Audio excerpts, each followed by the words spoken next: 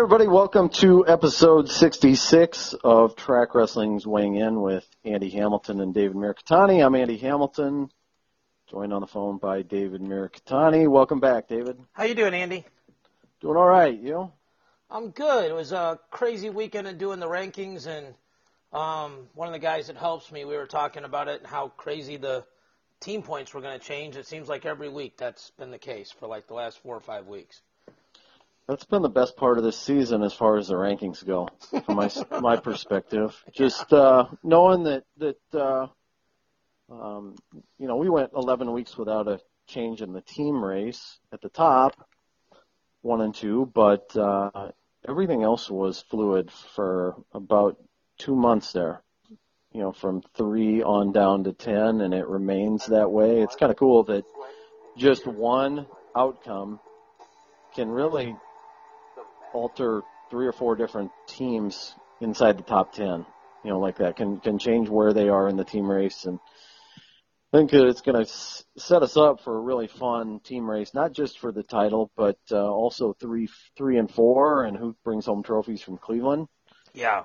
So that's going to be a lot of fun to keep an eye on the rest of the way, David. So before we get rolling into the Track Wrestling rankings presented by Resolite, we got to give a shout out to our sponsors from Resolite, our friends at Resolite.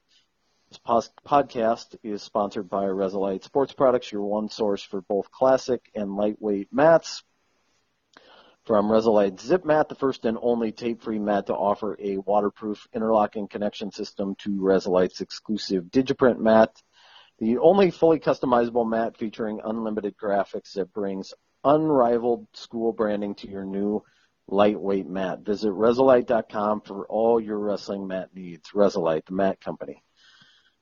Well, David, as we mentioned, some changes at the top of the team race in our rankings.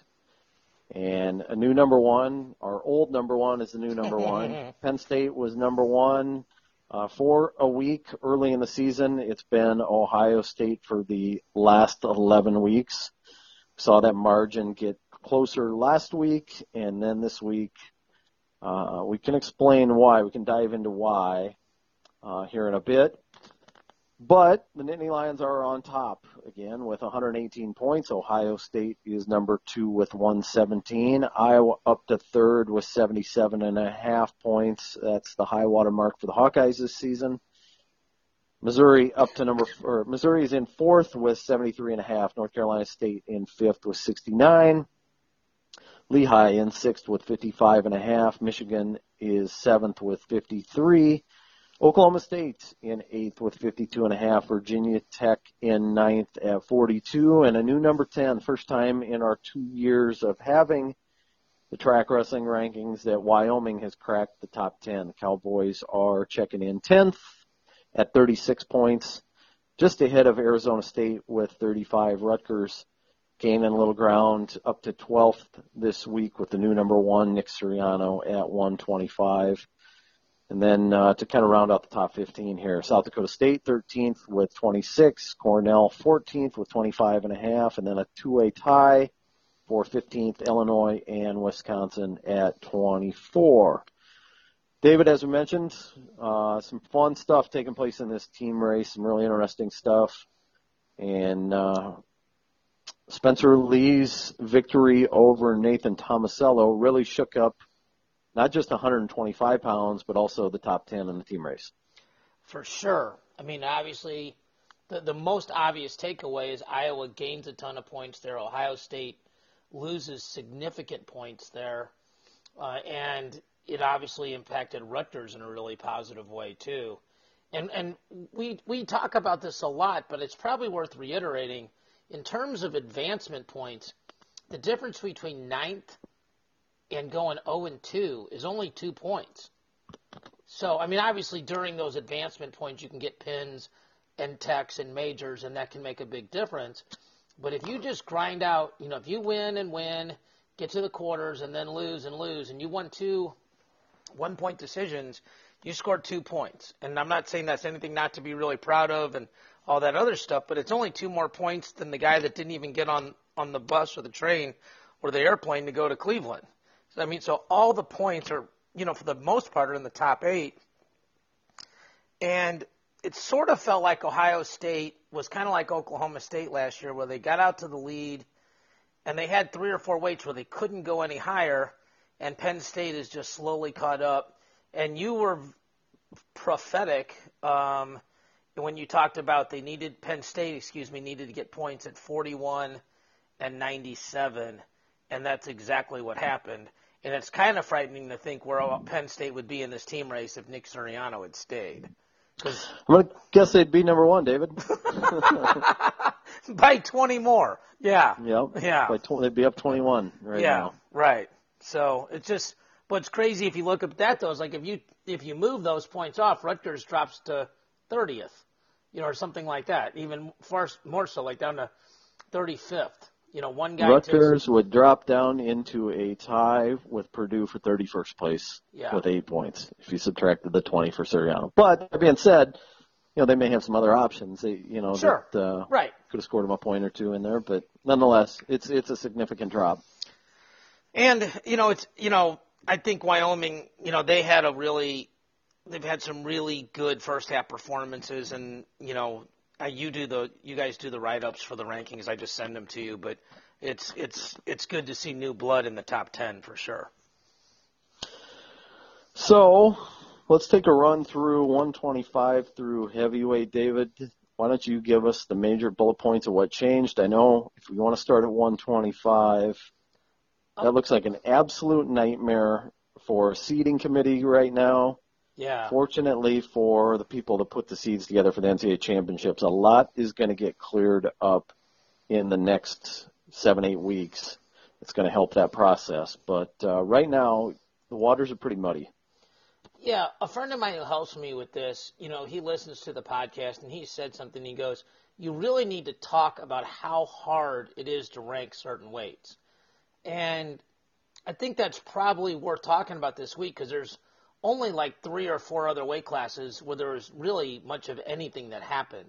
So if you start with 25, like we have Suriano at 1, but that's because we count the All-Star meet. So if you don't count the All-Star meet, Cruz is 1. And if Suriano were to go undefeated and win the Big Tens, he would obviously beat a ton of really good guys. But who would get the number 1 seed at Nationals? Him or an undefeated defending champion, win over the world silver medalist in Darian Cruz. Spencer Lee is kind of like Grant Leith at 149. Like this big win got him over kind of a weird loss. Like it became a body of work thing because we have Bresser all the way down at 15 and he just beat Lee. But part of it was, and I don't know if I'm going to just say this, like I couldn't see Nathan Tomasello going any farther than 4. So that meant Spencer Lee had to be at 3. And then, there's a lot of different ways to cut the rest of this stuff up. Piccinini actually benefited from Spencer Lee beating Tomasello because I think it was just the weekend before when Spencer Lee beat Piccinini, it didn't feel like a bad loss, but it felt like a non-top 10 loss or like a kind of a 7, 8, 9 kind of loss. Now it's a loss to a top 3 guy, and so it doesn't hurt him as much. He's lost to Lee, he's lost to Lezak, and he beat Cruz in the All-Star meet. So, you use the analogy of the iPhone cords. I use the snow globe analogy. It's going to be a mess. And the Big Ten, like most weights, really almost every weight but 41, is really crazy here when you figure Suriano, Lee, Tomasello, Lezak, Sebastian Rivera, Luke Welch, Drew Matton, and Travis Piotrowski would be your quarterfinal matches. Obviously top to bottom in the opposite order. And Drew Matton beat Lezak, and that may have been the only time in my life I've ever seen a guy pick neutral in the 30-second go. You're kind of a historian. Have you ever seen anything like that before?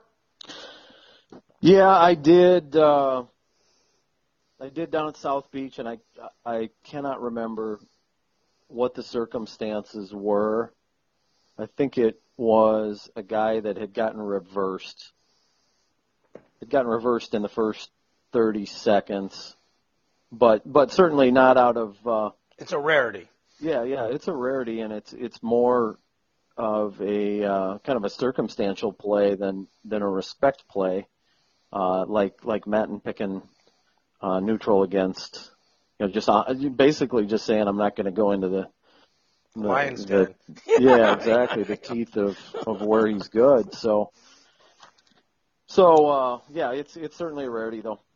And Matten and Milhoff have kind of had these up and down seasons, right, where they've had really good wins and kind of had some puzzling losses. I mean, Matten lost to Milhoff's backup, yet we still have Matten one spot above Milhoff based on body of work. So, it's kind of weird, like when you kind of look at where some of these guys are bounced around to. Milhoff started at 6, hit as low as 18, now he's up to 14. Matten came out a red shirt, got all the way up to 9. There's just all these different ways to look at things. And I don't think the seating committee. It's interesting. Like I think you and I have spoken a lot. I feel like we're friends, and we both like other sports, and how you look at other. Like how they select the Final Four in football. No matter how you crunch data, there's some sort of human interpretation of it, and when you do that, there's more than one way to interpret some of these things. And sometimes you feel like you're really right, and sometimes you feel like I went with the best option. So I think 25, and obviously there'll be a lot more wrestling to be had before the conference tournaments and nationals. So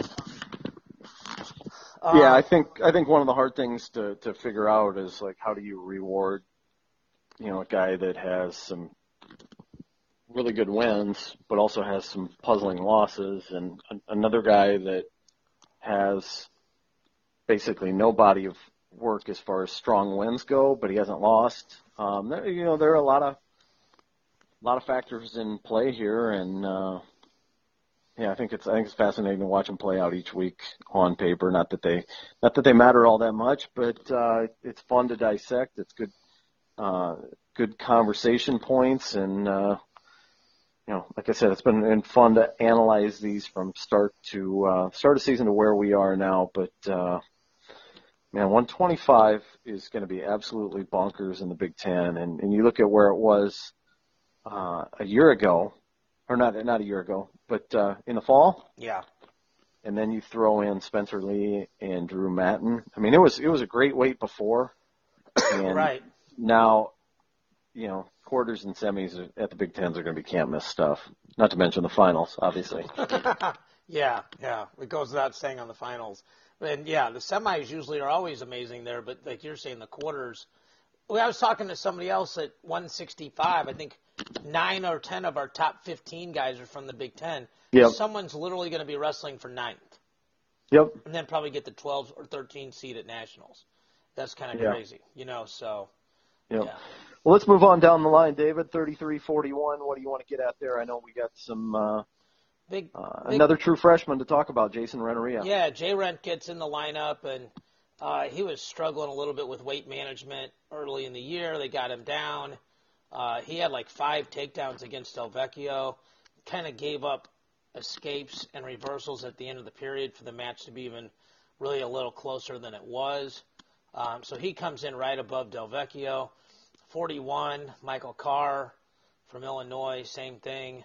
Kind of just putting together a body of work. And what people should probably know is, we have guys, but first of all, we rank 5 deeper than everybody else. But we also have, a list of probably 10 to 15 guys that we're watching. When somebody falls out, we're not, scrambling for who to put in.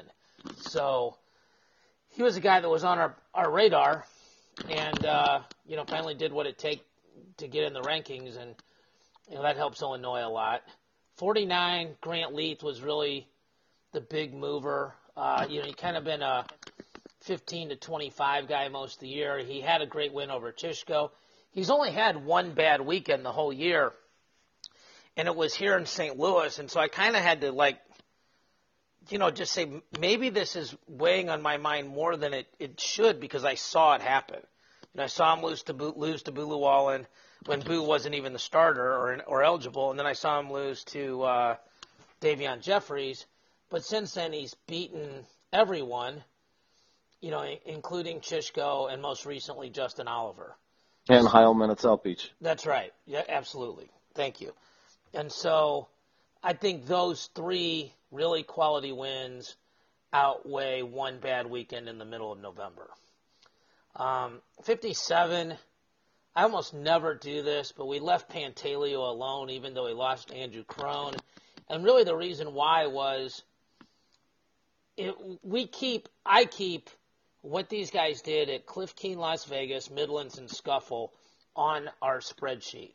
And I do that because when in doubt, when it's a tie, I go to who did best in big tournaments because these rankings are sort of based on big tournaments, what we think is going to happen in a big tournament. And, we have these guys ranked in order, Pantaleo, Jordan, Shields, Berger, and they placed 1, 2, 3, 4. Clayton Ream is next, and then Archie Colgan, who took 5th. And so I was trying to figure out, well, if I drop Pantaleo, who do I drop him behind? I mean, I think a couple of people dropped him behind Micah, and I guess that's not wrong, but it just feels like he kind of earned enough at Cliff Keen. He's a guy that had a really weird beginning of the season, kicked the crap out of everybody at Vegas. And this may sound weird, but I give him a lot of credit for his loss to Nolf last weekend. I don't know. It was the closest match that Nolf's wrestled in 2 seasons. Yeah, I don't know if you're supposed to do that, but I did. So, I mean, I guess there are rankings. I guess I can do whatever I want, but it felt like he gets credit for that. At 65, the Chance Marsteller, you and I talked about this. Does Marsteller stay above or below Marinelli? And if there was a way to rank them both 6.5, it kind of feels like the right rank. I mean, he's only lost once this year, and that was to Bryce Steyert, who would probably be ranked, somewhere 7 through 15, based on his performance last year. And then his next best win, I think, was Demetrius Romero or somebody like that. Yeah. So hasn't wrestled anyone in the top 16. But I give him credit because he's wrestled all the matches. Like he's like 20-something and 0, or 1 rather, 20-something and 1. And so I give him credit for that. Marinelli, through no fault of his own, missed a lot of matches the first half of the year and is really coming on. And, I would think, I don't know if he gets a bump for beating Logan Massa this weekend, but, like if he beats Evan Wick or, those kind of guys, he'll probably bump. But that would be a big difference for Iowa, would be another 2.5 points. 74, there really wasn't much that happened. 97, there wasn't much that happened. Gravina had a good win against Taylor Venz at 84. And, so that changed some things. And then heavyweight was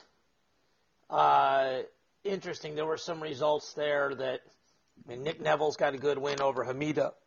And Tanner Hall, Nathan Butler sort of feels like his kryptonite.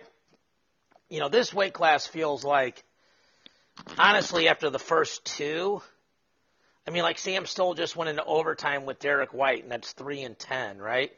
And so that feels like another weight class where the round of 16 and certainly the quarterfinals could just be bonkers. Yep. And it's really good again in the Big Ten.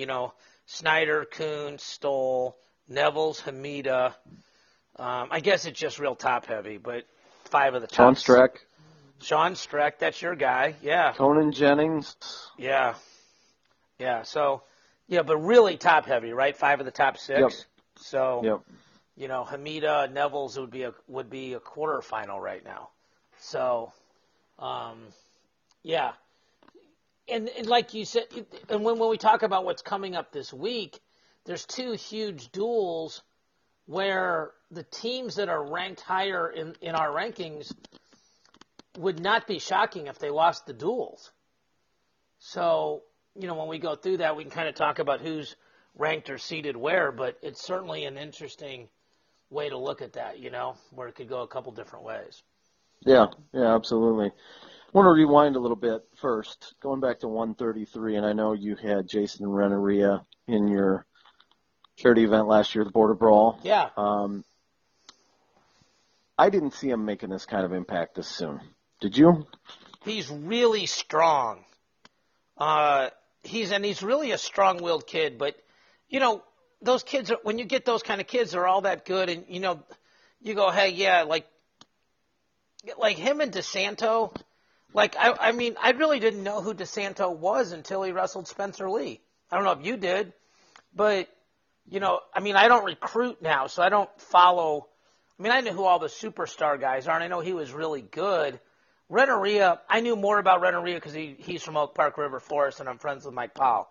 And Mike said when he wants to go, he's awfully dang good.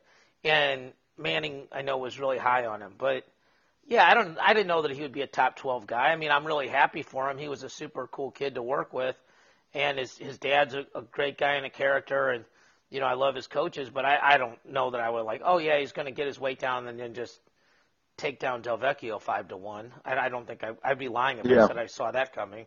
Yeah. Anything else you want to hit before we move on? No, the only other thing at 33, Valdivia is from Northwestern, who also wrestled in our event, is knocking right on the door there. We have him at 26, so it's kind of cool to see these kids that I have a little bit of a relationship with, doing some big things. So that's and probably Connor Brown too. He's probably on the periphery right there at 125. Yeah, and he got that big defensive pin in our event too. Yeah, their neutral fall pin. So yeah, these guys are coming on up. I actually have Brown at 26 on our chart this week. So yeah, and he had more good wins. So yeah, he's coming too. Well, that wraps up the rankings portion of our podcast, and this podcast is sponsored by Resolite Sports Products, your one source for both classic and lightweight mats. From Resolite Zip Mat, the first and only tape-free mat to offer a waterproof interlocking connection system, to Resolite's exclusive Digiprint mat, the only fully customizable mat featuring unlimited graphics that brings unrivaled school branding to your new lightweight mat. Visit Resolite.com for all your wrestling mat needs. Resolite, the mat company. Well, David, big event of the weekend, Iowa, Ohio State. Big match of the weekend, Spencer Lee Tomasello. I just want to hear your thoughts on that match and how it played out. I know you got a pretty keen wrestling eye. What were things that stuck out to you in that match? Obviously, a huge second period ride for Spencer Lee, and then sort of Copperfield-like in the third period coming out of some of that stuff, Houdini-like. That's a perfect description, yeah. It was pretty incredible. I think certainly looking forward to future matchups against those guys in the future. Really intrigued already how the next one's going to play out if we see another one. Yeah, I think, sort of from the coaching perspective, I completely understand and would have encouraged Tomasello to take down. For one reason, I think you and I have talked about this, I don't know if it's on air, but certainly off air, that Corey Clark's the only guy that's come close to riding him in the last 2 or 3 years. And, if a guy's really good on top, you need to feel him because you need to know, okay, can I get out or not? And I mean, Drew Mattin felt that against Lezak and then realized he couldn't make the adjustment, so made the adjustment in terms of his pick. Tomasello, that was a weird second period, right, Andy? There's a couple times it looked like he was almost out, and then there was a couple times it looked like he just wasn't going anywhere. Yeah. Yeah, and he almost, a couple times in there where you wondered if Spencer might turn him, too. I mean, the suck back, and certainly that mat return was a big mat return on the edge. It was impressive. There as well, yeah. Yeah, but I don't know that I've seen a 2-minute ride where it looked both ways. It looked for certain he was going to get turned or almost turned once or twice, and it looked for certain like he was out once or twice. Usually it's you rode the dog crap out of me, and that's a wrap, or, man, you held on and did everything but get stalling calls for 2 minutes, and I can't wait to go down next time. And this one felt like both, which was really unique. From your standpoint, with your background in the sport, longtime coach, guy that wrestled at high levels, what makes Spencer Lee so tough on top? he's really good at, if you watch how he does that wrist series, his grip is perfect. Like he overhooks. You can tell he's got really, like he's probably a great rope climber. He's got really strong forearms, and he's like almost everybody that's really good on top. He doesn't get away from what he does. And it's probably really true like on your feet too, but in your feet it's like, okay, I fake a high crotch and you go one way, I'm going to go to a sweep single or a snap, or it's, chain wrestling or transitioning.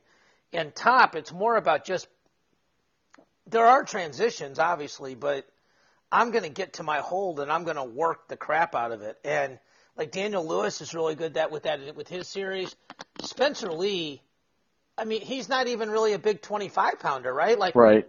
And Tomasello is a huge 25-pounder. And that lift, I was in my office watching this by myself, pulling up rankings from other results, while, like, whenever there was a commercial, and he slammed him, and I said, whoa, out loud by myself in my office on Sunday afternoon. Like, yeah, I said the same thing. Okay, yeah. In my living room. Yeah, I was shocked.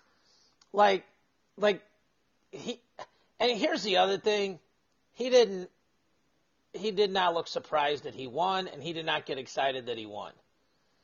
And that's a big, tells you a lot, doesn't it? It tells you a lot. And I'm not saying guys shouldn't be happy when they win. Like, I lost my mind when I won state my sophomore year. And when I was a senior, I was just happy I didn't screw up because I was supposed to win. But you think you're supposed to win. He thinks he's supposed to win those matches. You're super close to that program. I have a couple other friends in Iowa, and they've all said, including you, that this dude was super legit as soon as he got over his injury, in the room, that he was going really hard or really well with those guys. And, I mean, the Brands are great coaches, obviously, but if he's doing okay with Thomas Gilman, if he's doing okay with Corey Clark, he's probably going to do okay in college. Yeah, yeah, absolutely. You don't have to. There's not a lot of tea leaves to read there, right? Right. I mean, and you're talking, and that probably plays into what you're getting at with the fact that really didn't seem surprised by it. I mean, if he's going with Clark and Gilman and either holding his own or more than holding his own, and I've heard that you hear different things from different sources about the way those battles shake out in the practice room, and let's face it, I mean, Nathan Tomasello's lost 3 matches now in 3 years, and they're to those 3 guys: Spencer Lee, Thomas Gilman, Corey Clark. Oh, that's right. You were telling me about that crazy Twitter stuff. I never even connected that those were his only losses. But wow, yeah. Yeah, I mean, you're talking about a guy now that what's he have, 7 career losses, and 4 of them are to guys from Iowa. I think he's got a 3-4 record or something like that against Hawkeyes. Certainly a win over Gilman in the Big Ten Finals, or win over Clark in the Big Ten Finals, a win over Phil Laux last year in the dual meet, and but man, for a guy as accomplished as Nathan Tomasello, that's an interesting stat to me, that he's like, I think something like 84 and 3 against the rest of college wrestling, and 3-4 against guys from Iowa. But that was such an interesting match from the get-go, and again, I mean, just incredible that Spencer Lee was able to get out of some of that stuff in the third period. Yeah.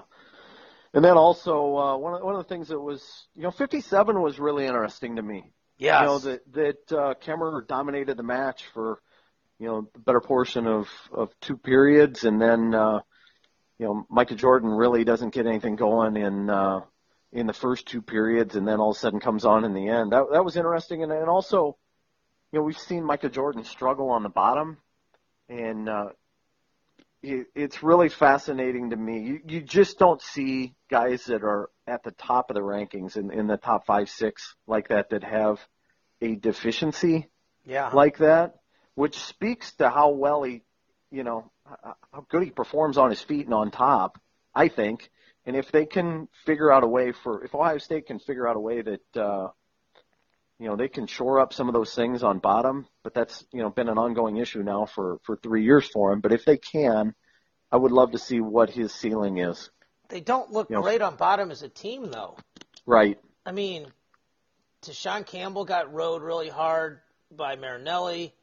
Correct me if I'm wrong, but I think Miles Martin was up like 10-1 at the end of the first period and didn't get a major, and was put on his back for a 1 count as time expired. Same thing, Bo Jordan, went out to a big lead and, ended up being on bottom. And I don't know how much of that was senior night. I don't know how much of that was, being at home and 15,000 plus people at the shot. It was a weird duel. There's a couple other impressions I have, and then I'll get out of your way. But it was a weird duel because after 8 matches, it was 4-4. Yeah. And you could see that happening. You certainly thought Iowa would win 49-57, and they were favored to win 65. And we knew how good Spencer Lee was, but that was still a huge upset. But, they didn't get bonused at 33, and then they didn't get bonused at 74, and then they didn't get bonused at 84. Yeah, I feel like the 97-pound match was symbolic of the duel, where, it's close throughout, but you never felt like Ohio State was in danger of losing. And that's kind of the way it was with Wilkie and Moore. Yeah. I was talking to a buddy on the phone during that match, and we're watching Colin Moore in on attacks left and right, and all of a sudden you look up and start a third period, it's 4-3, and you're right. like, wow, Wilkie's actually in this. It feels like it's about 8-2 in terms of the way it was playing out, but it was 4-3, and Colin Moore poured it on a little bit at the end, but yeah, it really was a weird duel. I thought one of the things that, if you're an Iowa fan, you got to be pleased about a little bit was just 33 Paul Glenn, continuing to stay in the fight at the end of the match when he's a little bit overmatched there with Pletcher being undefeated and ranked number 2. 74 Caleb Young getting the last takedown against Bo Jordan. Mitch Bowman at 84 too. Yeah, Mitch Bowman fighting hard at 84. I mean, Caleb Young a little bit undersized at 74, and then Bo Jordan looks like a monster no matter which way you put him at. I think he'd look big if he was at 97 even, but the guy must have guy eats Doritos and it goes to his biceps. Bird bones, right? I mean, the hollow that yeah. But those were impressions that I took away from that duel. Iowa fought really hard. Ohio State they won, but they looked like they're not going to – the big thing that stuck out to me was they didn't get bonus points. And it didn't matter in the duel, but it's going to matter at nationals because Penn State's going to bonus. Like, Miles Martin's up 10-1. He's got to get a tech there. He can't get a decision. He's got to get a major minimum. Same thing I think Bo Jordan was up like 6-1 or 8-2 at one point. Same thing. Well, he's up 2-0 in the opening seconds, right? Then, right, yeah. Yeah. I mean, yep, you're right. Those are things that are going to loom large in this team race. We're looking at it 118, 117 right now, and the Penn State track record for bonus points. Sure, for sure, absolutely. Like, if somebody set the bonus points for 20 for Zane, Nolf, and Nickel combined, I think most people would pick the over. And and that's a lot. That's a whole nother champion. But you're not even counting right. Vincenzo or Mark right. Hall. I'm just saying those 3 guys add up to another champion. Then you add those 2 guys plus Nick Nevels. That's probably another 15 to 20 points. That's like another second place guy. So it's kind of crazy. Yeah, and I thought I agree with you. I thought Iowa fought really hard, and I think they got momentum. Obviously, huge momentum at 25, but then not getting majored at 33. And even though they got majored at 41, they were fighting really hard. Keyshawn wrestled Sorensen pretty tough until he got underneath him. He got that double leg. Sorensen, I think Brandon Sorensen and Kemmer are really super underrated. I think Sorensen for his career, and Kemmer, I guess, for his career because he's only a sophomore. Like, if Nolf and Rutherford weren't there, I think you'd be talking about you mentioned this last week about how differently Brandon Sorensen's career would be considered. I think Kemmer is the same kind of guy that,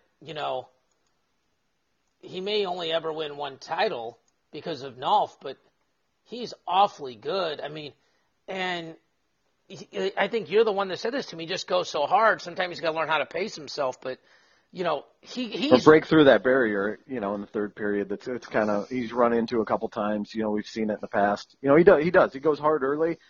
We haven't seen the pace hold up at times for 3 periods, but that's something I think that it's going to have to get through to be in the mix with Nolf. For sure. And but Iowa feels like, they have 4. Everyone's talking about Spencer Lee, and they have 3 other guys that are undefeated, right? Sorensen is undefeated. Kemmerer is undefeated. Marinelli is undefeated. Cash Wilkie's only lost once, and Stoll's undefeated. Twice. Okay, yeah, Twice, right. And Stoll. Yep. So, they have 4 undefeated guys, and nobody's talking about those guys. It's super interesting.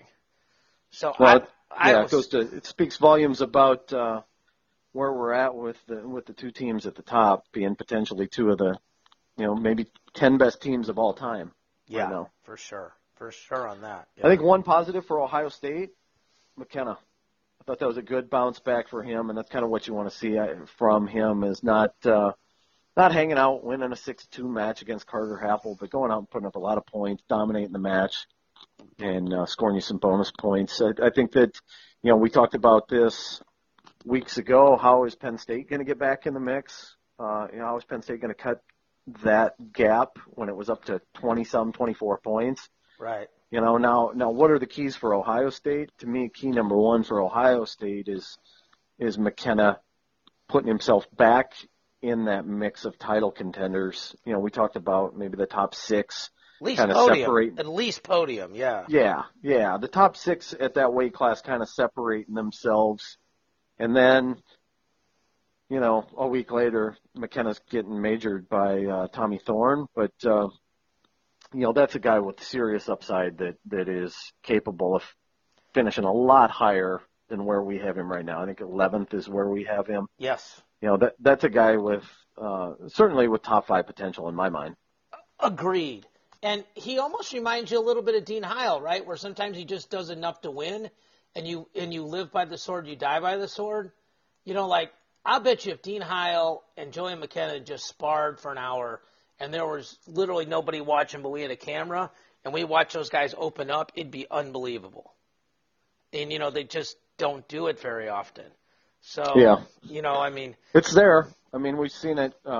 And obviously freestyle's a different animal, but man, he looked good over in Poland. Wrestling's still wrestling, Yep.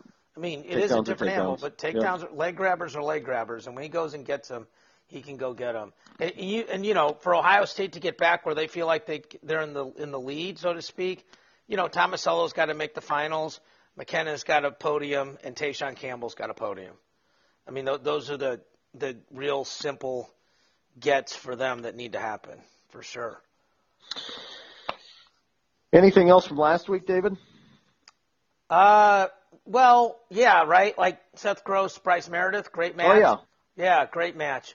Kudos to both those guys. I talked to several coaches, and it was almost unanimous that if they had Gross, they wouldn't have done it. Really? Yeah, and they're like, look, man, we get judged by what happens in the last tournament of the year, and we wouldn't take a chance on him getting hurt. And if he gets hurt, I don't know how to go back to my athletic director and president and go, well, we're trying to get really good ratings because he's a prohibitive favorite at 133. Yeah. And they hadn't had a finalist till last year. Right. I don't even know if they had an All-American till last year. They had 2. This guy wins it. That's program changing. Thank God it went the way it did. I actually I had a couple of people go, well, neither one of them had anything to lose. Bryce Meredith had everything to lose. Because if he wins nationals but he loses to Seth Gross, that's all everyone's going to be talking about. So I give them both a ton of credit. I'm glad, most importantly, I'm just glad nobody got hurt. Yep. But it was super cool for the sport since it turned out that way. Yeah, I'd love to see more of that in the future. Yeah. It's just so rare, though. It is. It's so rare. I remember back in the day when Mako was coming on the scene, the rumor in Iowa was about Kale maybe bumping up to wrestle Mako in a dual meet there. Obviously it never happened, but those those are fun matchups to talk about, and they're certainly fun to watch them play out.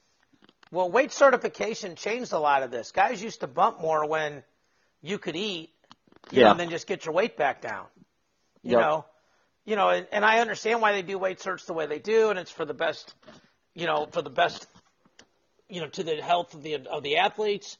So it's good intention, and it does a lot of good things, but it does screw this up. But it was cool. So that's really from last week. That was kind of the main thing. Oh, last week you were on with Richard Immel. So we haven't talked about that, but that was awesome. I learned stuff about you I didn't know. You did a great job. So definitely want to give – and Immel did a great job with you. It was a good listen. Yeah, we talked for about 80 minutes, and we probably could have talked for a couple more hours. I thoroughly enjoyed my time with Richard this summer at 3 different World Championship events. We were together in Finland and Paris and Athens, and he's doing such a great job for USA Wrestling and on the social media side of things, and really, changing the game a little bit for them. And the guy, I tell him this all the time. I've been thoroughly impressed with the way he has picked up photography. If you guys ever get a chance, go check out some of the photos that he's taken this year for USA Wrestling. It's, for a guy that just started fiddling around with the camera here, in the last year or so, it's been phenomenal, the kind of things that he's done. So he's got a good eye for the sport. That helps a lot. Absolutely. Obviously. Guy that wrestled at Oklahoma.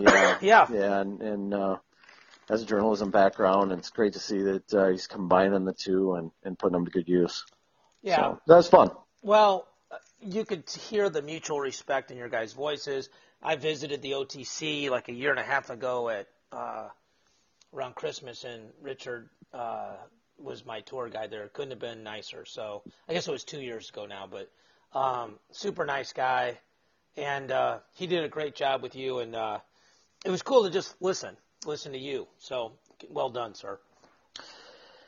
Well, Dave, we've got another big weekend of duels. You mentioned Oklahoma State, Mizzou, Iowa, Michigan. What are the individual matchups that are really piquing your interest with those?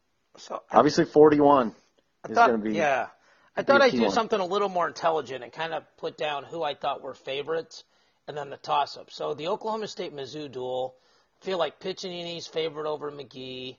I feel like Chandler Rogers is favored over Flynn. And then Derek White's going to be favored over whoever Mizzou has now that Myers isn't wrestling for them. Mizzou should be favored with LaValle over Blaylock. They should be favored Daniel Lewis over Jacoby Smith and Canton Marriott over Keegan Moore. And then there's some really weird toss-ups like 33, Ernesty and Cade Brock. 41, Heil Ironman. 49, I put this as a toss-up because Leith is ranked significantly higher than Boo, but Boo did beat him. And then 97, Weigel's a few spots higher than Miklas. But Miklas is super dangerous and always seems to wrestle well later in the year. So it feels like I feel pretty comfortable those first 6 matches will go, 3-3 in terms of the favorites. And I can't see either team sweeping those other 4 matches, but, it feels like it'll probably end up 5-5 or 6-4. I mean, but it wouldn't shock you Oklahoma State winning this duel, and it wouldn't shock you if Mizzou won this duel, which I guess is like a huge cop-out of saying I don't know what's going to happen. But, I mean, it's really competitive. What are going to be the keys for Ironman against Heil to get over the top against Dean Heil? He's got to put him in – I don't even know if he's got to put him in scrambles. He's got to put him in his scrambles, right? Like, Dean Heil's really good at wrestling. We've talked about this with Vincenzo, right? Like, he wrestles in the positions and the situations he's good in. I mean, you were right next to that mat when Ironman caught Yanni. I don't want to say caught, got him. When he was able to get his mind right and just put him in a flurry, Ironman's as good as anybody in the country. Dean just doesn't get out of position very often, so he feels like he's sort of the kryptonite to Ironman's style, but I think this is an important match for Dean Heil. Because the momentum's going in the wrong direction, and this would be a really good statement win. Not that he needs it, but just sort of plant the flag. And we've talked about Oklahoma State's schedule, and they're at home now, and So I feel like that's a really big opportunity, for them to make a statement as a team and him individually. And 97 fascinates me too. Yeah. Yeah, I think that's, Weigel and Miklas, yep. Yeah, Miklas had kind of a bad South Beach duels, and was getting beat by Haught, but found a way to win. And Weigel feels like he's gotten a lot better on his feet this year. I don't know what you think, but last year it felt like his feet was almost a deficiency, and just like, okay, if we go 0-0, we're going to win. Now it feels like he's improved a lot with his offense on his feet. How about Iowa, Michigan? I've got Iowa favored at 25, Lee over Matten, 49, Sorensen over Amin, 57, Kemmerer over Pantaleo, although, I have him favored, but, and then I've got Michigan favored at 33 with Misek, 41 with Profaci, but he's not a big favorite, 74 with Amin, 84 with Abinader, and 97 with, I have Iowa Wilkie favored at 97 over Beasley. So I have it 4-4 in terms of the favorites. And then it's 2 and 3, but it feels like Kuhn is a favorite over Stoll. So it feels like they need Marinelli to beat Massa. I mean, that would make it 5 and 5, right? Yeah. Obviously something goofy will happen and we won't be right. Yeah, 41 is going to be an interesting match for sure, and 65, those two in particular, I think are going to go a long way towards determining the winner. And, I think 97, talking about a round of 12 guy against an All-American and Wilkie against Beasley. I know Beasley hasn't wrestled quite like put it together yet Yeah. This season, but, it's certainly there. For sure. But that feels like all the makings of like a 15-15. And it doesn't seem like either one of those matches, or in that duel, that there's a lot of bonus opportunity for either team. Like, I don't see, one way. I mean, maybe Spencer Lee. Yeah, that would probably be the one to me. Because, it's these guys can get 4 points at a time, right? Those are significant. But, Drew Matten's coming off a huge win. And, he's a true freshman just like Lee. Like, their growth curves, those true freshmen, are a lot faster and a lot quicker. Yep. So, And, the one thing that could really throw a wrench in this, too, is if we see Pat Downing make his debut. Yeah. So, we shall see. But it feels like every time we say that, like, oh, well, do you want to start him against Miles Martin? Oh, well, do you want to start him against Abinader? Like, there's not – it's kind of like, man, maybe we could just put him in like the Girl of the Blind Open tournament and let's get him a few matches in, and jumping into the Big Ten schedule the second semester is not probably an ideal spot to jump in. But, we're at January 23rd as we record. So, 2 months from now, this season's going to be over. He's got to get in there soon if he's going to do it. Yeah, and he wrestled, look at who he wrestled at the Open with. Training up in Wisconsin, rolling around with Ben Provisor up there for a while and not having an ideal training situation. Yeah. I'm certain he's been rolling around with some high-level guys in Iowa City. And, matches are different, obviously. And college matches are a different animal than freestyle matches. But, that's a guy that can scrap. And, if and when we see him in a Hawkeye singlet this year, it's, that's a guy that can really change things for Iowa, whether he goes 84 or 97. That's an impactful guy that they could plug into their lineup. Well, no doubt. And Mark Perry Jr. is a significant part of that equation too, don't you think? Yeah, I think he's played a role in getting Pat there. Yeah, no doubt. And if he's training with the club right now, I think I know you have a great relationship with Junior. He's about as smart as it gets. Unless I am going to give him a bad time on the air. He did forget his socks he was telling me that for the trip to Iran here, for the Clubs Cup. Forgot to pack socks. And that's in our International Insider.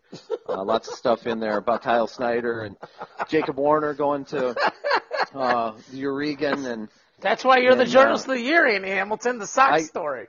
I asked Mark, I said it's 50 below in Krasnoyarsk. Are you ready for this? And he goes, I'm ready to rock and roll. He goes, I'm not making the same mistake I made he goes, I messed up a little bit on the last trip. I'm not going to do that on this trip. And I said, what happened on the last trip? And he said, I thought I'd packed my socks and realized I got over there. I had one pair, and he said I couldn't find anywhere in Iran to buy socks, so he was washing his socks in the shower every night.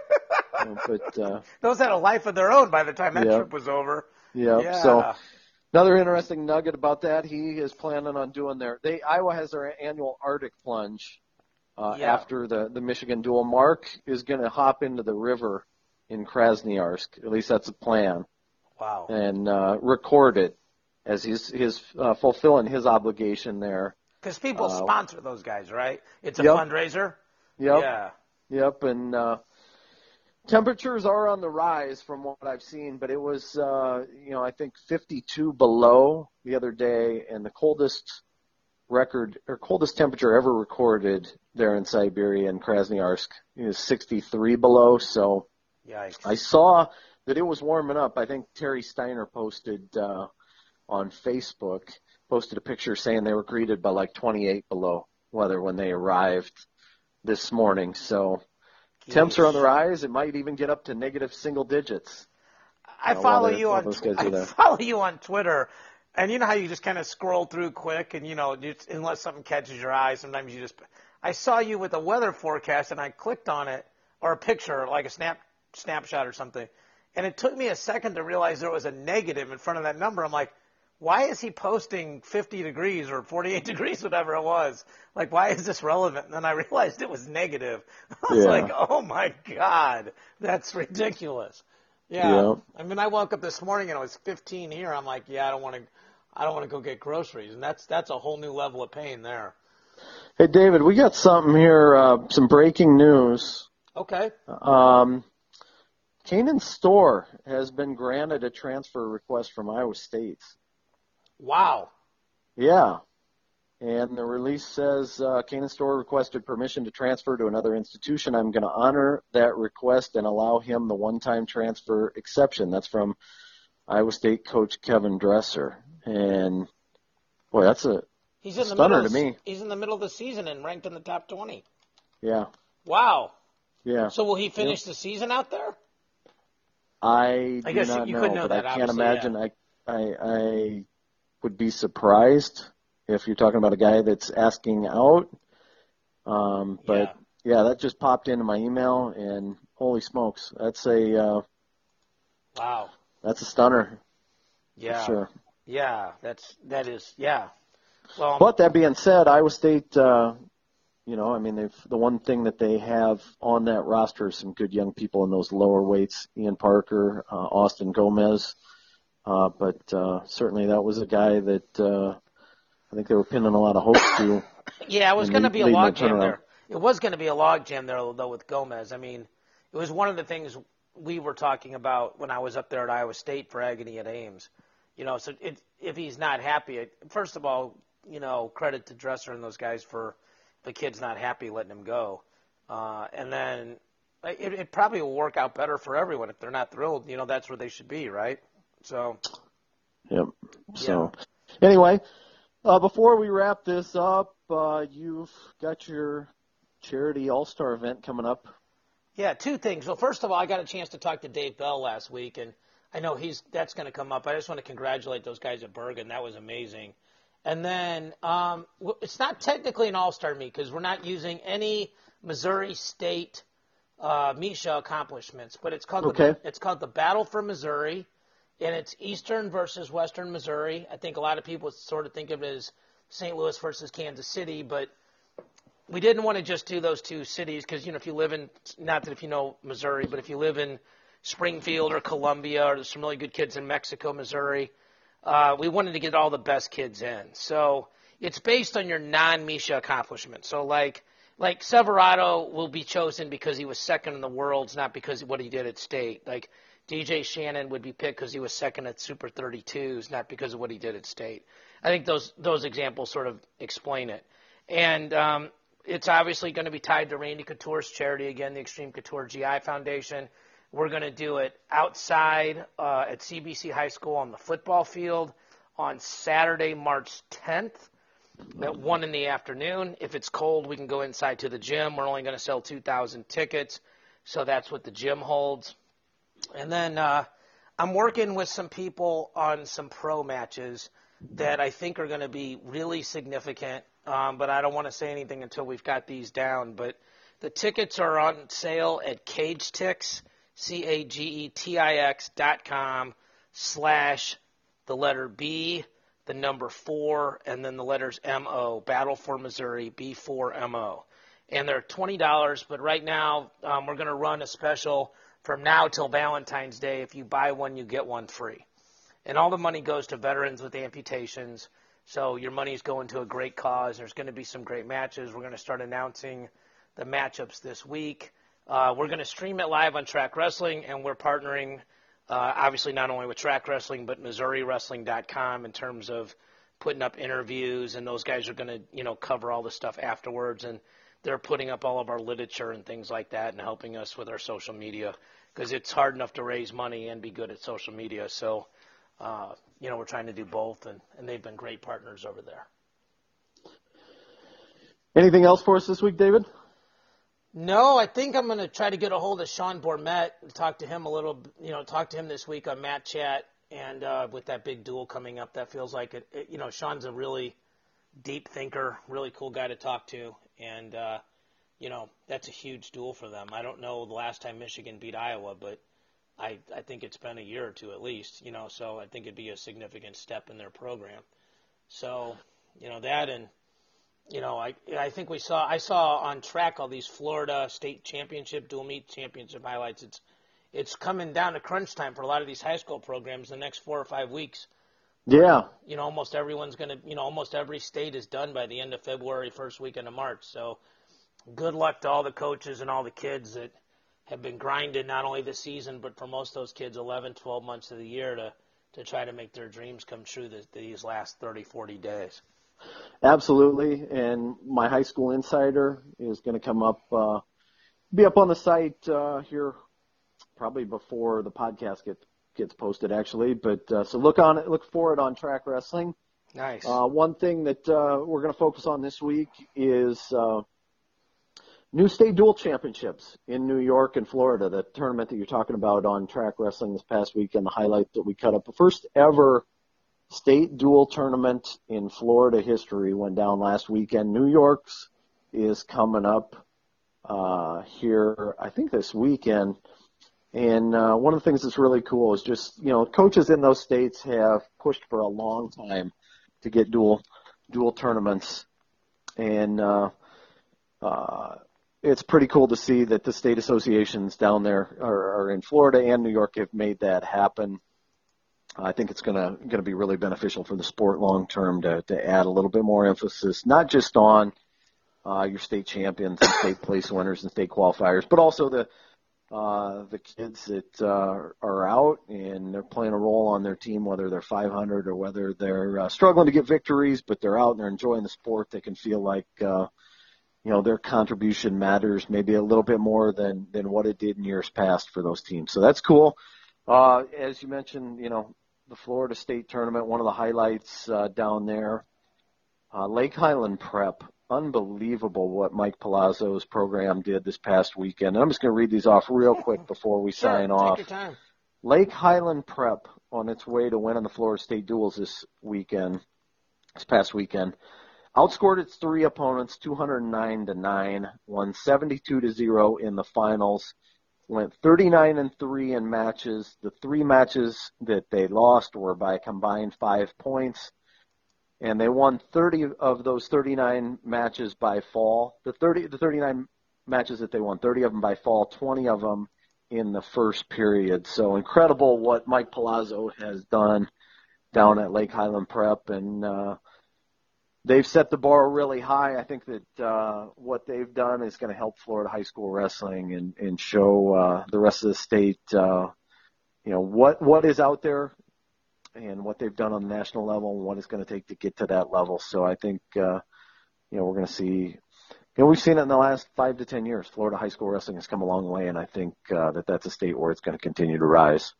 So that's frightening. Those team scores are frightening, Andy. I mean, Yep. 72-0 in the finals. They wrestled high school's 14 weights. Like you said, they went 39-3, and they were 8 points away from being undefeated. Yep. And talking to him, he said one of his goals this year was to get everybody on their team a loss by wrestling a really, That was my dad's goal in junior college. Yeah. And he said that he's gonna get them to break out of their comfort zone a little bit more here for the state tournament run as well. So I think you're gonna be seeing guys wrestling up weights, but pretty cool what they're doing down there. And Florida or Lake Highland Prep certainly not alone in playing a part of that role of the rise in Florida high school wrestling. So, David, one more thing before we sign off. The Oregon this week. Yeah. Going to be really cool to see Kyle Snyder, Kyle Dake, David Taylor and company, letting it fly over in Krasnoyarsk. It's really cool when we get to this point in late January when the Oregon rolls around. It kind of marks the beginning of a new season for freestyle wrestling. Got the Indian Pro League going on right now as well, and that's been a blast to look up the scores of that. I mean, there's at least one marquee match every day, it seems. Yeah. And seeing some wild stuff. Haji Aliyev, three-time world champ, losing 11-3 against Ilyas Bekbaladov of Russia, the European champ.